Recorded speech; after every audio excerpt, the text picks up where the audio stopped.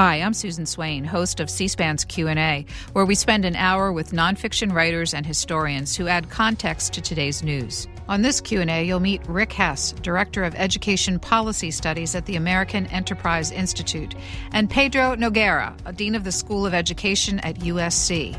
Their new book, Search for Common Ground, debates education policy and discusses the importance of having civil discussions over policy disputes.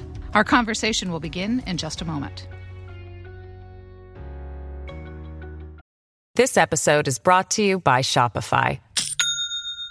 Do you have a point of sale system you can trust, or is it a real POS? You need Shopify for retail. From accepting payments to managing inventory, Shopify POS has everything you need to sell in person. Go to shopify.com/system, all lowercase, to take your retail business to the next level today. That's shopify.com/system. Rick Hess and Pedro Noguera, your new book on education policy is called A Search for Common Ground. Thanks for joining us on Q&A. I wanted to start our conversation with where you ended up in the book, and that was your experience on the discussion about COVID and how it might impact education. Both of you had experience with having young children during this last COVID year. What was that like for you, and how did it, if at all, change your thinking about how children learn and the process of education? Let's start with Rick Hess. Sure. Hey, great to be here with you, and great to be with my friend Pedro from the two coasts today. Look, I mean, I think, as you know, Pedro and I both taught in the last century. We were both parents. So we come to education with lots of pre-baked assumptions. For me, the biggest thing wasn't that it changed my mind, but that it brought home two truths. One is that schooling is about so much more than mastery of content and cognitive skills. This was just a huge reminder of how much it's about making sure kids are developing relationships, are in safe and supportive social environments, are finding mentors. And then the second thing that it really brought home was how many of the routines that are involved in trying to get 50-odd million kids into buildings each day are not necessarily about making sure those kids are well served or being well educated. Pedro Noguera? Yeah, I would say similarly, we saw very early that virtual learning wasn't working for our daughter. She is very social, and she needs the interaction of her peers. She needs to be present. And so we made sure we could set things up for her. We had the privilege to be able to do that with other families, and that worked well for her. I will acknowledge, though, there are many families I know whose kids loved virtual learning because they're shy, they're introverted, and they did a lot better. But I think, like Rick, what I also noticed is that many of the activities, the lessons that they were getting in virtual learning were not particularly challenging or stimulating, just didn't hold the attention. And, it makes me just question a lot of what we do in school, and to the degree that we are able to really tap into the interest of kids, because too many kids, even before the pandemic, were complaining about boredom and alienation in school, and this is something I think we've got to focus a lot more attention on. Well, staying with you, is it already clear at this 1 year point that schools, the education experience will change forever as a result of COVID? I'm not sure about that. I think we're clear that many of the aspects of education that we deliver virtually, we could continue to do some of that. I think about, kids who miss out on school. We could do a lot more with virtual learning. We can do some AP courses perhaps with virtual. But as I talk to superintendents around the country, what I hear is a real focus on logistics and returning back to the way it was, which to me represents a lost opportunity. I think this is a chance to do some things differently, but I don't think they right now have the space to start to imagine how it could be different. Rick Hess? Yeah, I mean, I think, it's funny. Pedro and I disagree on a lot of big picture policy things. The closer we get to the stuff of actually educating kids, I think the more common ground we tend to find. Two big issues here that Pedro just touched on. One, or I think we're seeing it right now, just the mechanics of trying to get kids into building tend to swamp creative thinking about how do we staff smarter to support those kids? How do we use, members in the community? How do we use volunteers to make sure kids who haven't been getting what they need are getting additional support? All of this tends to fall by the wayside when it comes into positions and buses and budgeting. And then the second thing is what those of us who have the time to focus on this knew, but I don't think was immediately apparent to everybody, was that technology is fantastic educationally when it's supplying particular needs. If you want a kid to get to watch something over and over, to pick it up, to be able to take a formative assessment, kind of the way technology gets used in, say, by a high school football team to help players study an offense and master a technique. Technology is phenomenal at that. When you're just trying to suddenly dump an entire third grade curriculum online, it turns out technology is not very good at all, because kids have lots of needs and lots of questions that technology is not good at kind of meeting for every kid in every way. So I think part of what comes out of here is can we rethink how we go about staffing and organizing school to meet the needs of very different kids and families and their situations? And can we use technologies in ways that really plays to the strengths of educators and the needs of kids and what technology does well? And I think that's very much an open question. Millions of parents had their most immersive experience in being teachers this year. And I'm wondering if you think that will change parents' views of teachers and schools and the kinds of questions they ask about their kids' education. Yeah, I think absolutely. In a couple different ways. One, we know parents had very different reactions to kind of this experience into the homeschooling. Pedro already alluded to this. We know about 30 to 40% of families said, hey, they really want to have some form of this going forward. And then there's a whole bunch of parents who said this was a nightmare. It was terrible for their situation, their family situation, for their kids. So I think you see a lot of disagreement, and schools are going to have to find a way to meet the needs of millions of families who fall on both sides of that divide. I think for parents, one of the recurring questions was parents said, well, wait a minute. My kids already finished all their work by 10:30 a.m. on this asynchronous school day when you're just going to the portal. What do you guys do all day? So I think there was a question in a lot of communities and a lot of schools about, well, wait a minute. Are our kids learning a lot less than I thought they were learning? And then another big issue, of course, is that when parents could kind of half keep an eye on what was happening in a classroom while they were working from the kitchen table, for a lot of parents, this raised concerns about what was getting discussed or what wasn't getting discussed and how it was getting presented. And I think all of these habits, at least for the next several years, are going to remain embedded in people's experiences. Pedro Noguera, your thoughts on how parents might be different? Yeah, I think that many parents I've heard from have renewed, deepened their respect for teachers on this experience. They see how hard it is to keep the attention of kids. Just think about the teachers rather, who are also parents, who are trying to conduct lessons while their own kids are at home.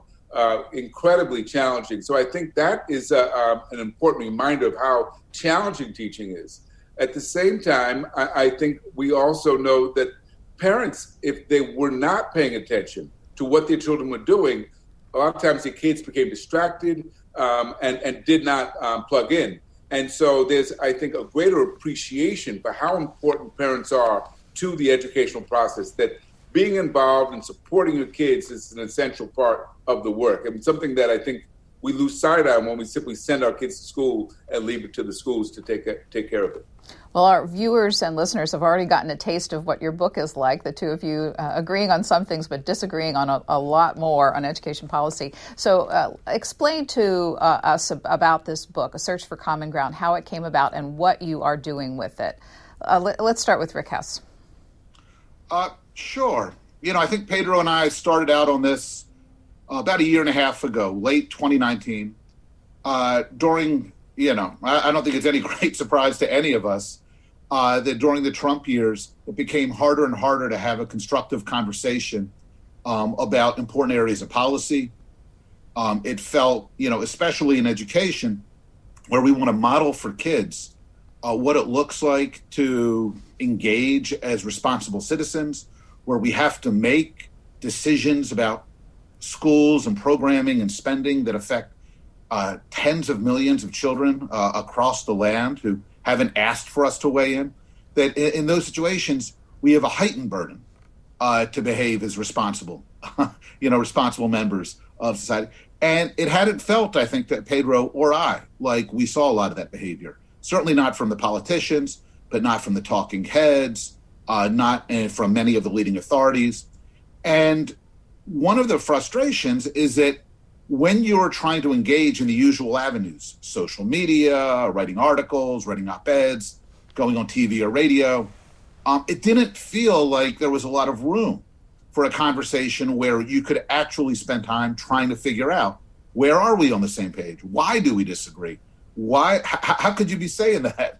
Because I don't get. So I reached out to Pedro, who I've known for about 20 years or more. Not super well, but I've always respected the heck out of him. And he and I disagree on a number of major issues. And, Pedro's on the board of The Nation, and I'm a regular contributor to National Review. So we tend to come at these things pretty different ways. He's the dean of a major ed school. I'm director of ed policy at a major conservative think tank. And we thought we would try sitting down and writing letter-like emails back and forth and see if we could work our way through some of these tough issues. And Pedro, I'll let you pick it up from there.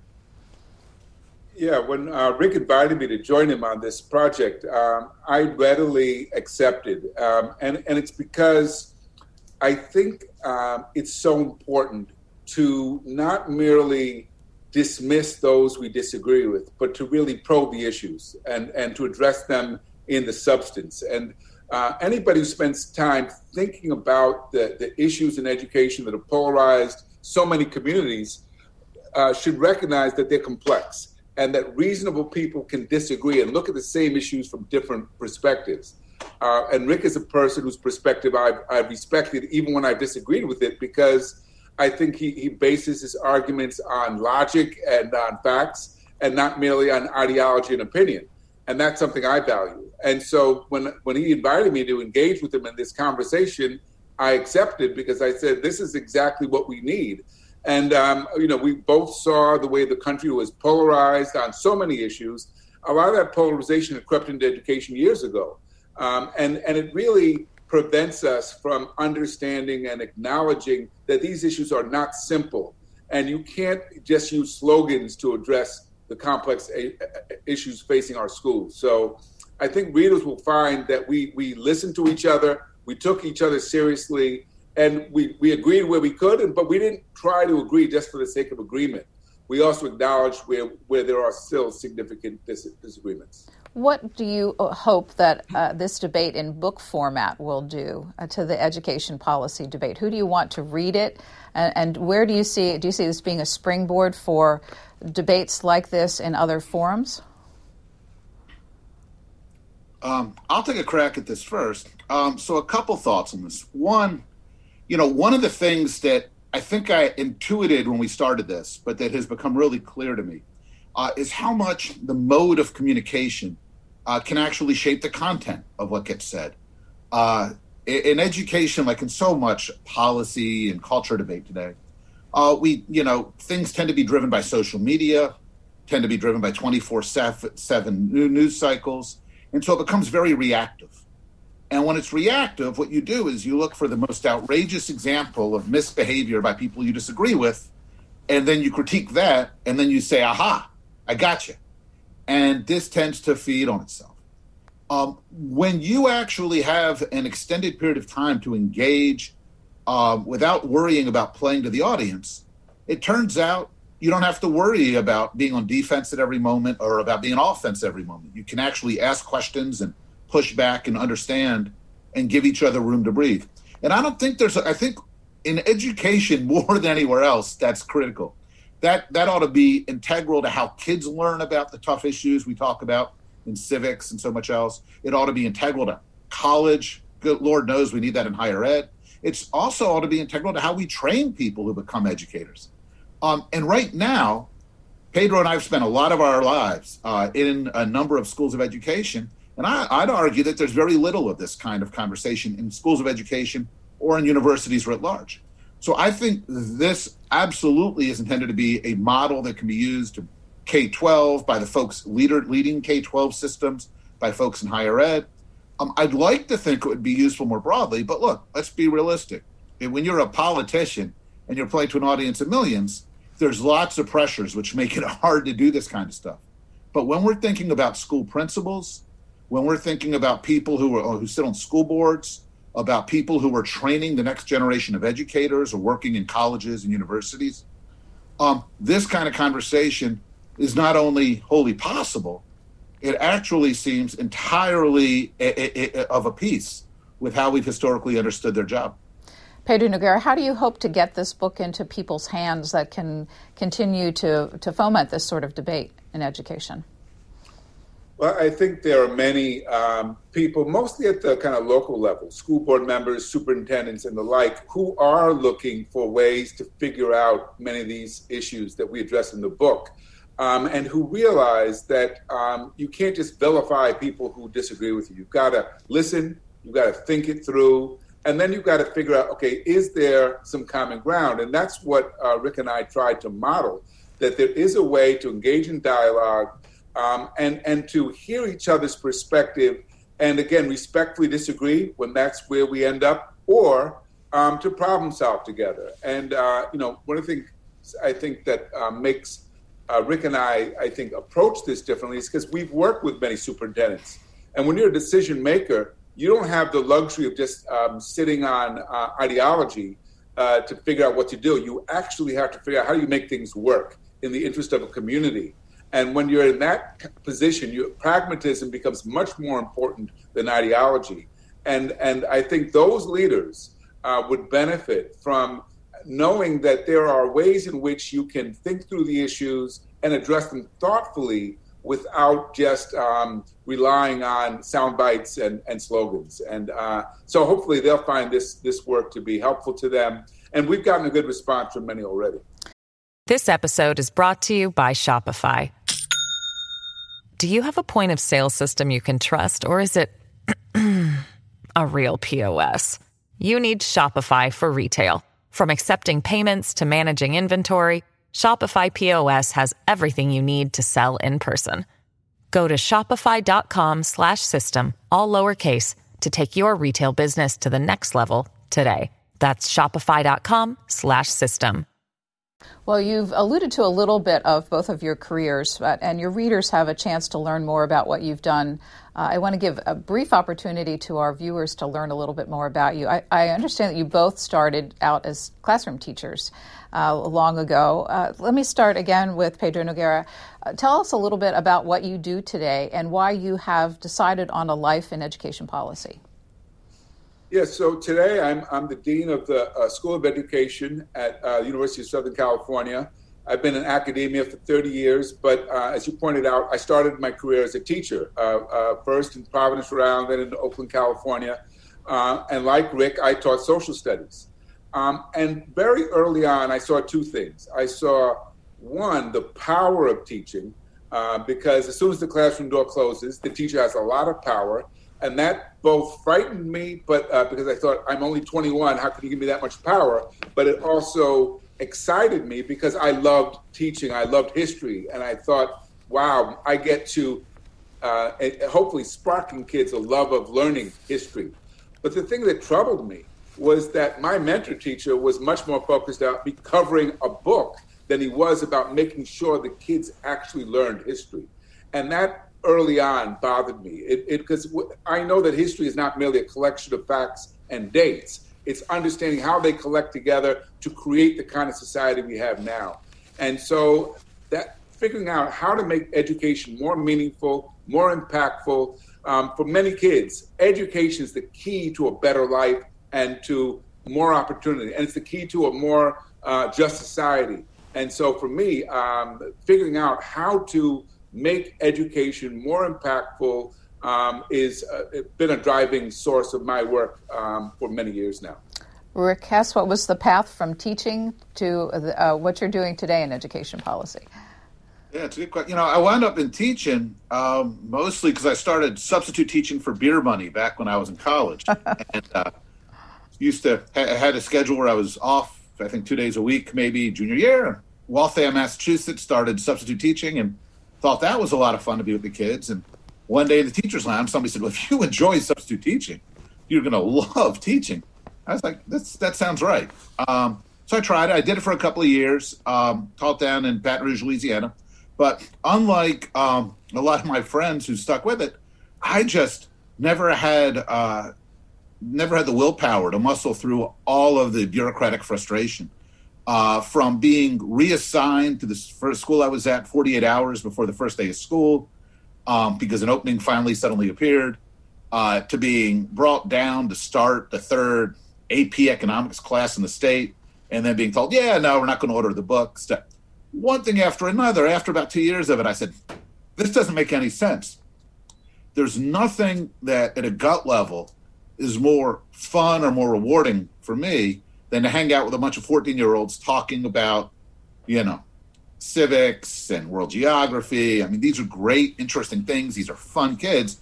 And somehow the system has managed to make this work feel like miserable, frustrating drudgery. So I went back up to try to get my mind around this, did my PhD studying these things. I became a professor for a little while. And I wound up at a conservative think tank because I found academia fairly stifling. And so for me, I tend to travel in a world of education where most people are significantly to my left, which means I have a lot of exposure to people who tend to come at important questions of school choice or for-profit operators or what have you differently. But we don't necessarily have nearly as many thoughtful reflections on why we disagree as I think I would have hoped once upon a time. Instead, it tends to be more either here's why we disagree, or can we come up with some fuzzy enough words that we can put together a consensus document to move past issue X. And this experience with Pedro felt to me wholly different in kind, and because of that, far more rewarding than so much of how these dynamics tend to play out today. I have a clip I would like to show both of you and our audience. It is from President Biden's Education Secretary, Miguel Cardona, back in December 23rd, 2020 as nominee. Let's listen to what he had to say and then come back with a couple questions. For me, education was the great equalizer. But for too many students, your zip code and your skin color remain the best predictor of the opportunities you'll have in your lifetime. We've allowed what the educational scholar Pedro Noguera calls the normalization of failure to hold back too many of America's children. For far too long, we've allowed students to graduate from high school without any idea of how to meaningfully engage in the workforce, while good-paying, high-skilled, technical and trade jobs go unfilled. Dr. Noguera, he cites you. What are your expectations of the Biden administration's education department? Well, my hope is, because, what we've seen over the last 20 years or so, let me just take the Trump period out, because I think we didn't get much direction at all during those 4 years in education. But there was a lot of similarity between the Bush administration and the Obama administration education policy. Real focus on high-stakes testing, on standards and accountability, the Common Core. And I'm not against all of that, but I would say it didn't really get at the substance of the issues. And Secretary Cardona spoke to it. We have too many kids languishing in too many schools who are not challenged, and no one is troubled by it. And that should disturb all of us. We know that if we're going to use education to promote mobility, to promote opportunity, to address poverty and inequality, then we're going to have to empower kids as learners. We have to make sure they get the skills and education they need so they can contribute to their families and their communities. In many places, that's not happening. So my hope is that this administration will do more than simply give us there are no gimmicks, there are no quick fixes. We have to figure out how do we get more parents involved, bring good leaders into schools, make sure that teachers get the support they need and are accountable for results, and make sure that the resources our schools need are there. The resources are coming. Now the question is, will they be applied in ways that can make a difference for kids? So, we'll see. My hopes are high, but, my hopes have been high before. So although I'm supportive, I'm also concerned because I don't know if the superintendents and boards out there are getting the guidance they need on how to use these funds to have the greatest impact. Rick Hess, what are your thoughts about the tenure of Education Secretary Betsy DeVos under the Trump administration? Did she accomplish anything? She was certainly controversial during her tenure. Yeah. I think, look, let's be honest. I think the Trump administration had a dismal record legislatively. I mean, Trump was a destructive, I think, poisonous presence as president. And he put together an administration where nothing functionally got done through Congress, a smattering of bills, even when the Republicans controlled Congress.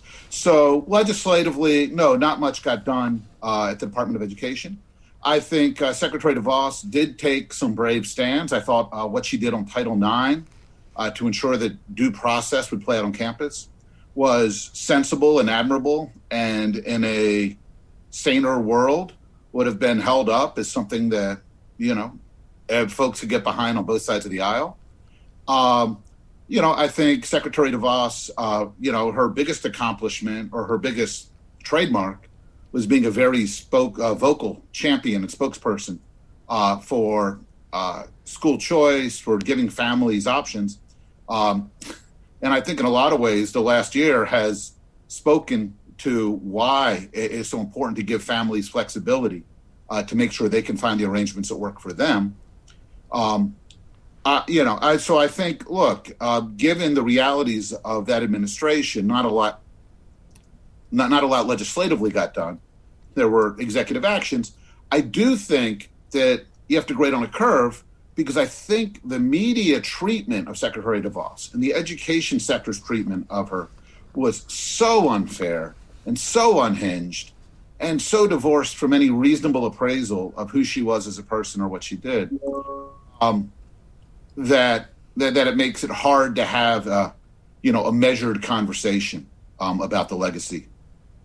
In your book, the question that you address in your very first chapter seems to be the fundamental question for education policy. That is, what is the purpose of schooling? Do you agree on the answer to that question? Pedro Noguera? Yeah, I don't think we that was an area where we differed much. I think we generally agreed that we can think about the purpose in kind of multidimensional way in terms of social purposes, political and economic. So I don't know if we disagreed much. Can you remember, Rick? Is that where we disagreed? I don't think there was a lot of disagreement there on the purpose. And I think a lot of it was tonality. Pedro had a wonderful anecdote in that chapter. He shared his father saying to him at some point that all you really need for a great education is, a card to the New York City Public Library, a library card.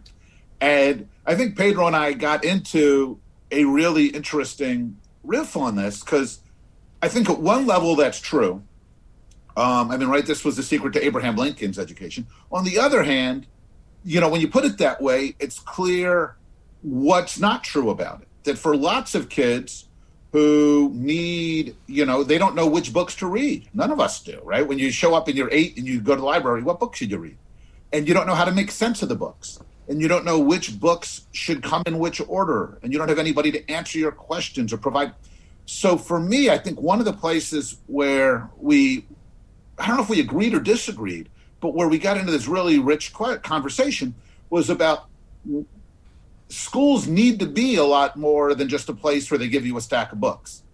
And that's a hallmark of a successful school, of a successful educator, is that they help you do all the things that make sense out of that. And so the real acid test, I think, of what schools are for is how good a job are they doing of adding value to what you could get if you just ordered a stack of materials off the web. Another piece Can of... I just add to sorry, that, go ahead. Susan, just to clarify what my father was saying. My father didn't go to college and didn't graduate from high school, but he was an avid reader. And what he told me, he says, you can get a free education with a library card.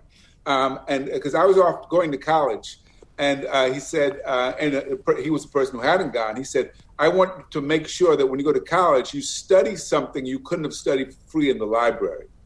So when he found out I was going to study sociology and history, he said, you could have studied that for free in the library. So he was somewhat cynical about the way, we pursue higher education. But it came from a recognition that if you are motivated and if you are stimulated, that you can, in fact, take ownership of your education. And that's something I think we lose sight of a lot of times. We're not tapping into the natural curiosity of kids that's there in all children. Next piece of videotape is from George W. Bush in January 8th, 2002, signing the legislation that you've already referred to, No Child Left Behind. Let's watch this. We've got large challenges here in America. There's no greater challenge than to make sure that every child, and all of us on this stage mean every child, not just a few children. Every single child, regardless of where they live, how they're raised, the income level of their family, every child receive a first-class education in America. America's schools will be on a new path of reform and a new path of results. Our schools will have higher expectations. We believe every child can learn. Our schools will have greater resources to help meet those goals. Parents will have more information about the schools and more say in how their children are educated. Pedro Noguera, that legislation was not only the outcome of the Bush administration, but Congress and many hearings. And before that, it seemed like years of debate at the National Governors Association with the states crafting this legislation. And we can hear a bipartisan and high hopes for this. But both of you agree that it failed to meet its expectations. What was wrong with what they tried to do with NCSL? So I would say it took us one step forward, and you heard it in the president's remarks. For the first time in this country's history, we had a policy that said we want evidence that all children, regardless of their backgrounds, are learning. The problem was the only evidence we looked at was how well they did on a standardized test. And if you reduce learning to your test score, then you miss out on so many other things that are important. And unfortunately, that's what we've seen happen, where we have this narrow focus on test performance, things like science and history and art and music and phys ed, not on the test. And so what ended up happening in many schools is we narrowed the focus of education when what we should be doing is making sure that all kids get a well-rounded education and that we tap into their interest in learning. And No Child Behind didn't do that. So I want to acknowledge, though, that from a civil rights standpoint, the president was right. We do need to make sure that all kids, regardless of their background, receive an adequate education. Again, we also need to acknowledge that kids in poor communities are getting something very different than most kids in affluent communities. Rick Hess, you addressed what is known as the achievement gap in one of your chapters. That's what Pedro Noguera is really talking about, the disparate outcomes depending on zip code for students. When in this particular chapter, you wrote that society needs to fully grapple with the role of racism and school funding in the achievement gap, but, quote, also with the role of individual choices and personal behavior. What are you saying? What it seems to me obvious is that, we're talking a lot at this moment in this country about systemic disparities. My friend Pedro has been talking, thoughtfully and expansively about these for decades. And we do need to wrestle with these. And we do need to take a look at where funds are being spent. And I would suggest that some of the sweeping assertions about funding inequity are simply inconsistent with the empirical record. But the larger point is funding should be equitable. And we should wrestle with exactly what equitable means. But what I'm deeply concerned by in some of the conversation today is a suggestion that talk of personal responsibility, the talk of the need for students to also be invested in behaving responsibly, that somehow these things are artifacts of racism, that they are problematic, that to talk in this way is somehow to is to blame the student for their plight. And it seems to me that two things are true at once. We need to wrestle with systemic issues. We need to make sure every kid is getting the kinds of instruction and support and pedagogy and opportunities that Pedro just alluded to. But we also need to unapologetically say that students and parents have certain responsibilities, and we ought to uniformly expect that we will also do our parts as individuals. Pedro Noguera, there's a related chapter in your book, which you both take up the questions of diversity and equity in education. I'd say this is one where you failed to reach common ground between the two of you. What separates your views on these issues with regard to schools? You know, we live in a society that is historically been divided on the basis of race. It was only in 1954 that the U.S. Supreme Court ruled that separate but equal was profoundly unequal and inherently contributed to the disparities in our society. What we need to acknowledge is that over 6 years later, we still have many kids attending racially separate and unequal schools. In fact, we didn't even live up to the promise of Brown or the promise of Plessy, which at least said separate but equal. As long as we maintain these kind of inequities, then our ability to ensure that all kids, regardless of where they live, can contribute to themselves and to our society is going to be limited. And that's what we see today. Today, to go to Rick's point about personal responsibility, a low-income kid with an A average has less of a chance of graduating from college than an affluent kid with a C average.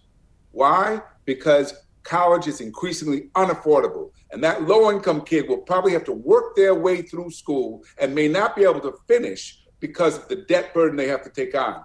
These are ways in which we actually hurt our nation because there are so many talented people who cannot contribute fully because education is not available. So I think there's a lot we could do, and there are many other countries who are showing us we can invest in education in ways that make it more accessible and that will benefit all of us. But just following up with that, in the clip we had with Secretary Cardona, he referenced as well the necessity for trade education in America's schools, something that it seems we've gotten away from in the past couple of decades. Should every child have the opportunity to go to college? Are we really on the right road regarding college education and all students? No, I would agree with that. I think we have to give people lots of options. There are a lot of people who don't want to go to college, and there are a lot of people who are much more interested in learning a trade, and we should make that available. As long as, you know, when I was in school, there used to be about middle school, they would tell you either on the college track or you're on the vocational track.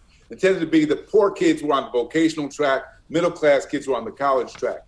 As long as we're not doing that and it's making judgments about kids early, then it makes sense. Yes, people do need trades, and there are a lot of fields where you don't need a college degree. So I have no objection to that at all. I think that career and technical education should be made available to a lot more communities around the country. Rick Hess, you agree? Yeah, I mean, there's a couple moving parts here. One, we absolutely need to make sure that doors of opportunity are open to every kid. And opportunity should be both societal commitment to making sure kids have a chance, but also individuals should have a say in what they're going to do. Part of the problem here is the College for All has been aggravated because we have this phenomena that has been allowed to grow up around what I've long argued is a misinterpretation of the Civil Rights Act of 64, which allows employers to discriminate on college degrees whether or not those degrees are relevant to the job at hand. If you're applying to work behind the counter, renting cars, or being an assistant manager of a coffee shop, it's entirely unclear to me why an employer should be allowed to require you to have a college degree, especially in a mass online ad, rather than opening the doors to people to demonstrate based on work experience and skills that they can do the job. So I think there's a lot of questions that get bundled in here. Partly it's about making sure students have avenues to opportunity that meet their interests and their skills and their needs. Partly it's about making sure we're not allowing structures of convenience to close doors of opportunity on the other side. And I think one of the Pedro and I disagree about a lot of particulars here. So, for instance, Pedro referenced both Plessy and Brown. One of my strong concerns is we now have affinity group meetings, not just in colleges, but in some high schools, where we get kids together based on the color of their skin, which seems to my mind to be walking us backwards rather than forwards towards, the kind of nation I'd like us to live in and my children to grow up in the 21st century. But that aside, I think where Pedro and I can find a lot of common ground here is these practical questions of how do we open up these opportunities and remove blockages. And I think where we as a country tend to get stuck is further we move from these practical questions, the more towards sweeping assertions of what's at work. That's when we all wind up going back to our corners and just, hurling stuff back and forth. Would you like to respond, Pedro Noguera? Yeah, I would agree that I think that finding ways to bridge our differences is essential in this country, right? Differences, whether they be racial, socioeconomic, or political. To the degree that we are fighting each other, we're not addressing our common problems. And education should play a role in helping us to figure out how to do that. In fact, that was one of the motivations I had for doing this book with Rick, is to demonstrate you can have dialogue and disagree respectfully with each other. And I think this school should be places where that happens. Unfortunately, our communities tend to be more segregated, both in terms of race and socioeconomic status. And so unless we create opportunities for people to learn together, then we're going to find our society continues to be very fragmented. And I think that's a threat to our future. Rick Hess, in the book, you argue that schools should equip every single child for citizenship. Recently, 6 former secretaries of education, obviously bipartisan, co-signed a Wall Street Journal op-ed calling for the country to, quote, reinvigorate teaching and learning of American history and civics in our nation's schools, end quote. They further observed that, quote, we collectively spend about 1,000 times more per student on science, technology, engineering, and math, STEM education, than we do on history and civics. That's got to ring near and dear to a former social studies teacher's heart. Obviously, you agree with this, but have we neglected civics education in favor of STEM over the past decade? We've certainly neglected civics education. I think we've actually neglected it and STEM to a certain extent, back to Pedro's point, on No Child Left Behind. There's this old social science nostrum called Campbell's Law, which points out that when you measure certain things in the world, you tend to focus on those rather than others.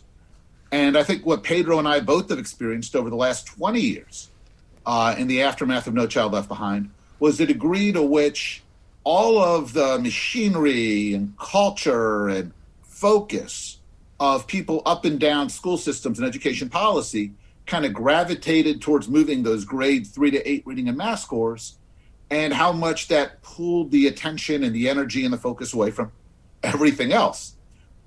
And while science was tested 3 times, once in elementary, middle, and high school as part of NCLB, there was zero attention paid to civics or social studies. So, yeah, I think it has been massively shortchanged.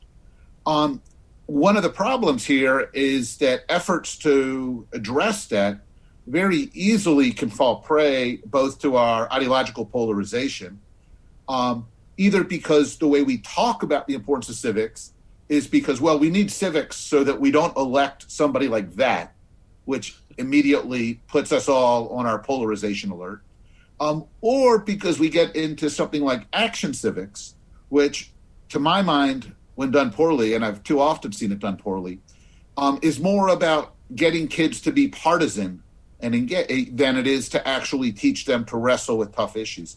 So I think we've massively underinvested. I think we need to do tons better. I think kids need to know much more about this country and the responsibilities of citizenship. I think getting from here to there is actually really tricky, like with all of this. Well, how would you do it, Pedro Noguera? How do you find consensus around the teaching of civics education in this changing society?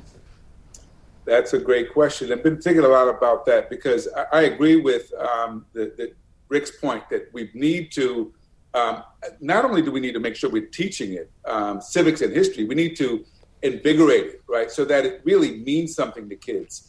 But as soon as you start to delve in those topics, you get into the many debates and controversies of American history. So for example, you think about the fact that many of the founding fathers were slave owners. How do you teach that in school in ways that acknowledges both their contributions, but also the moral flaw of owning other people and fathering children with them that you never recognize? I think you can't avoid those issues, but the real question is, how do you debate them in ways that prepare you to address the ongoing contradictions of our society? So we've been thinking a lot about, well, maybe what we should do is offer courses, what they call MOOCs, I forget the acronym, but basic courses to high school kids on topics. We're thinking about immigration as a topic, because the United States is a nation of immigrants. Immigration is an issue that has divided our nation.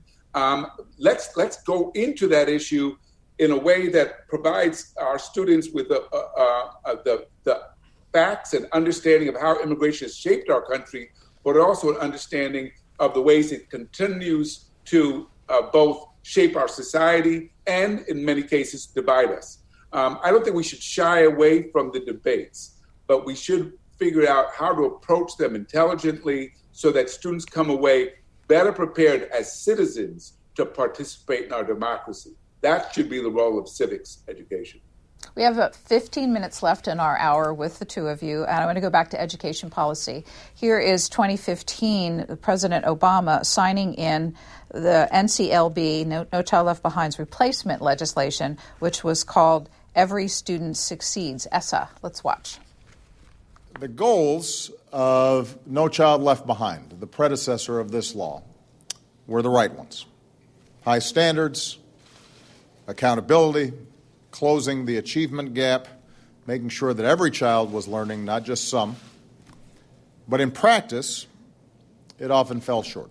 We've got to learn what works and do more of that, and we've got to get rid of the stuff that doesn't work. And that's exactly what the Every Student Succeeds Act does. This is a big step in the right direction, a true bipartisan effort, a reminder of what can be done when people enter into these issues in a spirit of listening and compromise. So returning to both of you, there was consensus. I can even tell you from our perch at C-SPAN, listening to the debates in Congress and the teachers that we would have participate in our programs, that the testing emphasis was wrong and No Child Left Behind. And so Washington took another swing at it. What did they get right and what did they get wrong with this successor legislation? Pedro Noguera? I think what they got right is that you have to use assessment as a tool to guide learning, not merely to rank kids, rank teachers, or rank schools. So I think in that way, ESSA, the Every Student Succeeds Act, does represent, again, a significant step forward. However, when I travel the country and talk to state commissioners and superintendents, what I hear is they're still kind of focused on No Child Behind. They don't really know how to loosen things up in ways that will enable schools and teachers to do what the law allows. And so I'm concerned that without more guidance, we're not going to see a big change in the way we're delivering education to kids. But I do want to acknowledge that at least the policymakers were trying to correct some of the mistakes of the previous law, No Child Left Behind. Rick Hess, you write in the book that ESSA changed school testing regime for the better. How do you see it doing that? Yeah, but Pedro is also exactly right on this one. I mean, it's interesting how in something like educational culture, these things put their hooks in and start to change them. Look, in some sense, when you do big legislation, you're always fighting the last battle. So No Child Left Behind was intended to deal with the fact that the Clinton administration in '94 had offered money to all the states in something that we call the Improving America Schools Act to go ahead and create report cards and test kids in reading and math in elementary, middle. And the states took the money, and then only like 1 out of 5 states actually did what they promised. So that's how you got like 390 members of the House and 90 in the Senate to vote for NCLB. They were all ready to put hammer and tongs to the states. And then in 2015, everybody said, holy cow, boy, did we overshoot. We didn't mean it to play out that way. So what ESSA did was, it's easy to think about the most important parts of No Child Left Behind is a 3-part accountability system. You had to test kids in grades 3 to 8 in reading and math, and then a couple of things, and once in high school. You had to use these tests to decide which schools were making what they called adequate yearly progress, so making or failing to make AYP. And then they had a series of interventions that Washington mandated that states had to do. And it turned out that we were labeling like 90% of America's schools as failing by about 2010 because turns out that grading all these schools on these subgroups of reading and math tests was a problem. Nobody actually thought the interventions were doing any good. So what ESSA did was it kept the transparency part. It said you still have to test kids grades 3 to 8 every year in reading and math, and then once again in high school, and you had to do 3 grades of science testing. But it got rid of the narrow Washington direction on how to say whether a school was making adequate yearly progress, and it did away with Washington's mandated interventions. But Pedro's point, again, is that when you talk to educators, even 5-6 years later, this is still the mindset that they've become accustomed to. Schools organize their improvement strategies around these reading and math tests that are federally mandated.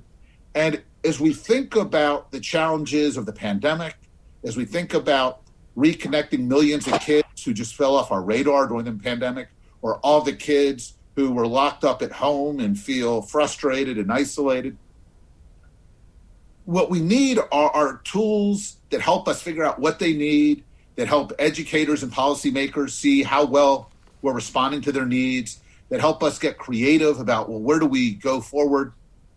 And ESSO is certainly an improvement over NCLB, but it just wasn't designed to help us do any of the stuff I just said. As our clock ticks down here, let me turn to the issue that both of you describe as one of the most, contentious in the book, and that's school choice. For some people, the prescription of what ails public education in the country. Rick, I took away from the book, Rick Hess, from one paragraph that you wrote, that you have broad support for school choice in all of its various formats. What do you think it solves or what it brings to the table for parents and students? I think I generally support all the flavors of school choice, from charter schools to school vouchers to education savings accounts to what have you. I think a couple things. One, Pedro has, I think, eloquently talked about some of the inequities in American education. And I think given that those of us who have the resources to move into communities with good schools or to attend private schools have strategies for making sure our kids get something. The school choice is a way to empower those who don't have those resources. So that's one piece. I think a second piece is that one of my great frustrations with American education is the degree to which bureaucracies get in the way of educators and school leaders and superintendents and problem solvers who are trying to figure out how to make things work. The pandemic learning pods that we've seen emerge. And I think school choice is a way to allow the system to do what it does while creating avenues for educators and problem solvers to come up with better and more promising solutions. And third, look, when push comes to shove, I'm a believer in empowering individual families to figure out what works best for them and for their children. And absent powerful reasons to the contrary, I tend to lean towards, giving families more discretion. Pedro Noguera, in one of your longest back and forths on any issue in this book, you ended up calling this topic complicated. Why? It's complicated because I want to acknowledge that affluent parents always have choice. If they don't like what's available in the public schools, they'll go private, they'll move, they'll do whatever they want. And I've done that myself. I've been able to, if I don't like the school my kids have been assigned to, I'll figure out a way to get them into a better school. It's low-income parents who don't have that choice. What concerns me, and the complication comes in, is that many choice systems we've seen implemented have exacerbated inequities. There are certain kids that are never chosen. That is, that the most vulnerable and disadvantaged kids, homeless kids, kids in foster care, who are their advocates? How do we make sure that those kids have access to good schools? I haven't seen a choice system yet that makes sure that all kids are getting a good education. So my feeling is that unless there are all good choices, choice often exacerbates inequity and creates winners and losers. And that's something that none of us should applaud. As we close here, the way we've structured public school in the United States, there's just so many interested parties: teachers, administrators, teachers unions, school boards, PTAs, district administrators, state regulators, the U.S. Department of Education. Pedro, you used the metaphor, how do we get the oars all pulling in the same direction? With such a complicated system, what's the answer to that question? You know, my hope is, and I think this is one of the goals of the book, is that we depoliticize education. We can't afford. Education should be like healthcare. It should be like infrastructure. It should be apolitical. It should not be. Healthcare is kind of political, though, isn't it? I know those are all political too. But you know, there are certain things that are just in our interest as a nation. Educating our kids is in our interest as a nation. If we could figure out a way to not fight about that, it would help us all. Because the more energy we put into fighting, the less energy and imagination we have for solving problems. Rick Hess? Yeah, I mean, I think, I think I'm more of a cynical person than Pedro. You know, the progressives tried to depoliticize education a century ago, and I think, you know, they made school board elections nonpartisan and off-cycle. And I think the main thing is that the people who wound up showing up were people who had an intense grievance or worked for the schools. So I think these things are always complicated. But I think Pedro's intuition, the oars pulling in the same direction, is right, and I think we share it. And I think two things we can do is, look, we're always going to have big, broad disagreements about lots of things that affect schools, because schools are about our children and our common future and who we want to be as a country. So, of course, we're going to disagree, and it's going to be heated. But one, I think what Pedro and I found is the more we can talk enough that we can get to some of the practical, pragmatic things, we can find a lot more places where we're actually looking at things in similar ways and where our common expectations are more aligned. And then I think the second thing is part of the problem in our debates today is because we mostly we don't talk to anybody. And a lot of policy and advocacy roles, people spend a lot of time firing off tweets or writing angry op-eds or doing radio hits. And so all we know of each other is what we see in a tweet or hear in a 30-second radio cut. And that makes us think, man, this guy just doesn't get it. He doesn't care. She's out to lunch. And one of the things I think for me that really came out of this exercise is that the more Pedro and I had a chance to go into, not just it's complicated, because we know that, but when we were talking about choice, and I could concede, all right, these are fair questions you're raising, my friend, about, you know, the kids who are getting left behind. But what are you going to tell me about public school districts that are already not serving these kids? The more we could wrestle with that, the more I could talk to him, at least in a way that trusted that he wasn't just trying to score debate points. And I think that's a lot. I think if we could get that, if we can get one, a more pragmatic focus, and two, spend time engaging in these things with a little more trust and a little less defensiveness about debate points, that especially in communities and at the state level, we could get a lot more, we could find ways to get a lot more done than we can right now. Well, the book is called A Search for Common Ground, Conversations about the Toughest Questions in K-12 Education. Pedro Noguera, Rick Hess, the authors, the two who have debated these issues back and forth. We only got to a few of them, so we invite people to find the book and hear more of what you have to say on these topics. Thank you for spending an hour with C-SPAN. Thanks for having us. Thanks for listening. You might also be interested in our newest podcast, Book Notes Plus. C-SPAN's Brian Lamb is taking the concept from his long-running Book Notes series and tailoring it for a podcast audience. You'll hear a mix of new interviews with nonfiction authors and historians and some favorites from the Book Notes archives. You can find Book Notes Plus wherever you get your podcasts.